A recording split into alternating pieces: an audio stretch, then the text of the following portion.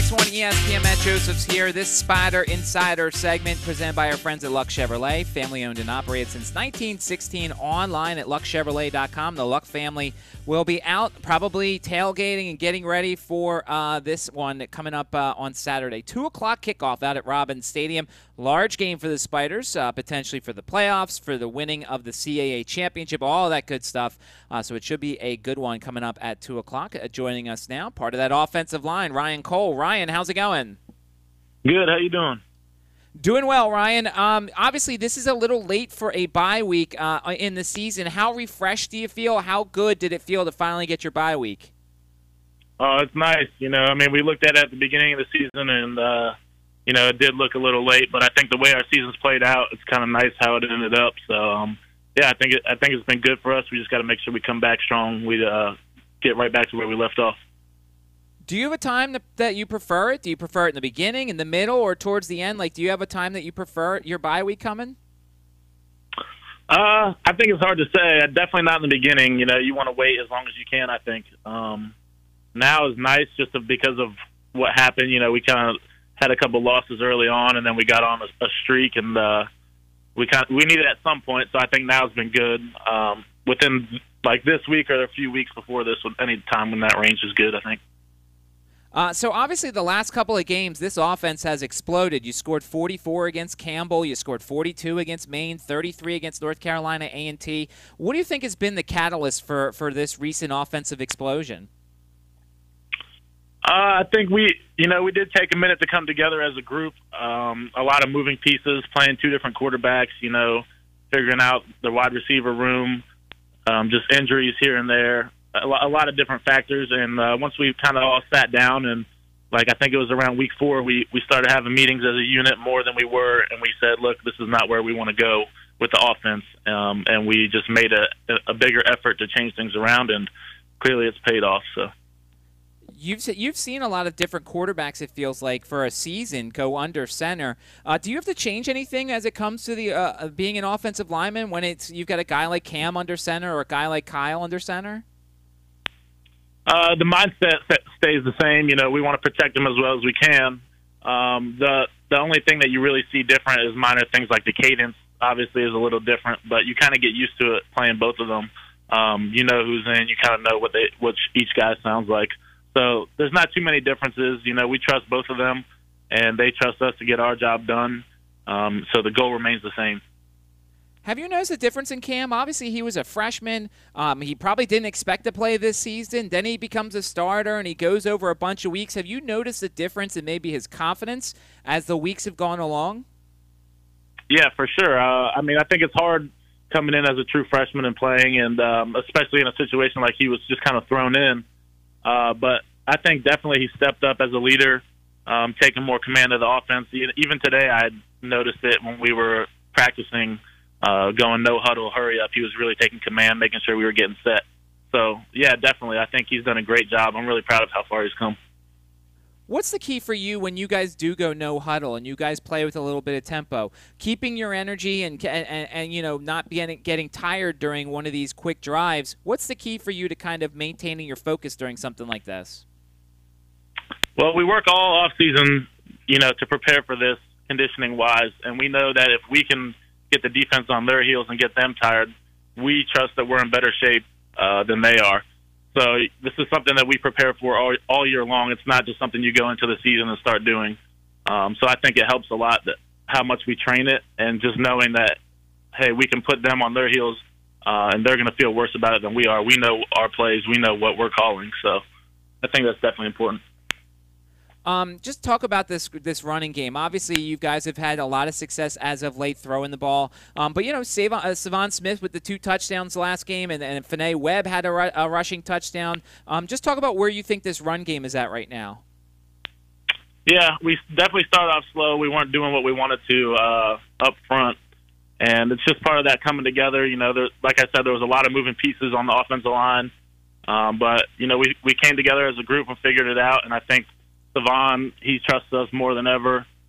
We really appreciate that from him. And, each game's going to be different. Each game plan is different, obviously. Working with 2 quarterbacks, a lot of different stuff happens. So it was good last week for sure to get a couple rushing touchdowns. We definitely been looking for that. You know, I'm always fascinated by the conversation with regards to how you guys bond off the field. Where does the offensive lineman go? Who's the guy who's cooking for you? You know, what do you guys do to kind of bond off the field? Yeah, we got a little NIL deal with Texas Roadhouse, actually. So every Thursday, the offensive line goes to Texas Roadhouse. We pass out a bunch of free appetizer coupons at the beginning of the season to all the players and whoever we can get them out to in the area. And so we go there every Thursday, get a nice steak dinner, and they take care of us. We got a little corner there with our jerseys and a neon sign on the wall, some pictures of us and stuff. So it's a cool deal. What's your order? What's your go-to when you get there? I mean, it used to be a 14-ounce ribeye, loaded mashed potatoes, and Caesar salad. That was my go-to. But I've been kind of switching it up 2 years in now. You know, the same thing every week gets a little old. So I've been exploring the menu a little bit, but that's typically my go-to. What is your thoughts on the NIL stuff? Obviously, this is an opportunity that wasn't there for a lot of people just a couple of years ago. What do you think about taking advantage of something like this? I think it's great, really. It benefits definitely certain schools and certain position players more. It's definitely harder as an offensive lineman to get the deals that some of the big name players are getting, and then especially being at a smaller school like Richmond, we don't get as much of the attention. But as a whole, for the opportunity, I think it's a really good thing. I think it's well deserved for players. Talking with Ryan Coll as the Spiders get set for Elon coming up on Saturday at 2 o'clock. What have you seen so far on film? It should be an interesting game coming up against Elon. Yeah, they're definitely good. You know, we cannot take them lightly. We saw what they just did to Delaware, who had no losses in the conference, and they knocked them off last week. So coming off a bye week, we got to make sure that we're focused. We get back into what we were doing before the bye, and it's definitely a big game. It's the next game, and we're looking forward to it. How much were you guys paying attention to what was happening? Because obviously you went into the week in second place. Now you're in a four-way tie for first. Yeah, we're trying to stay focused on us. You know, there's a lot of things that could happen right now, and everything's up in the air. So we don't want to look too far ahead. We just got to control what we can control. Win the next two games, take it one game at a time, and it's going to fall where it falls at that point. Are you the type of guy during your bye week you get away from football, you don't watch any college football, or do you give it an opportunity as something, you could sit in your couch and just watch a bunch of games on Saturday? I think both. You got to kind of have a balance. So earlier in the week, definitely got away from football, took a couple of days off. The coaches gave us a nice schedule to get away. And then as you start to get towards the weekend and back into things, I was definitely watching football over the weekend and getting back into the film room, getting ready for Elon so we could get a jump start since we have a couple extra days. So I got to ask you this. Obviously, the story in college football nowadays is this Michigan sign stealing thing, and we're hearing a lot from coaches and things like that. As an offensive lineman and a football player, what do you think of this sign stealing thing? Do you think that there are people who attempt to steal your signs and things like that as you go along? How do you kind of conceal things a little bit? I mean, during the game, that is like a completely normal part of football, no matter where you go. If you can pick up signs that, the defensive coordinator is giving to their players and see, oh, here comes this blitz, here comes a twist in the game, that's normal. That's how it's going to happen, especially with the lack of, technology in college football. We don't have the plays coming through the helmet like they do in the NFL. So that aspect is pretty normal. As far as recording at practices, stuff like that, there's obviously rules for that, and that's a completely different story. But I don't know all the details that have come out yet, whatever. It's kind of a sticky situation. But in games, it's completely normal. It happens everywhere, so. How much do you ever change up your signs in terms of in the first half you're using this, and then maybe in the second half you're changing the signs up a little bit? A lot of it is if we think they're picking up on stuff, which we can change who's signaling the plays.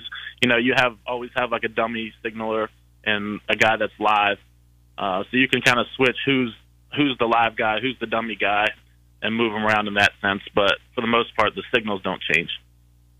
Do you think it's stupid that the NCAA doesn't have the technology for you guys? I mean, the NCAA makes billions of dollars. You'd figured they'd be able to have that technology by now.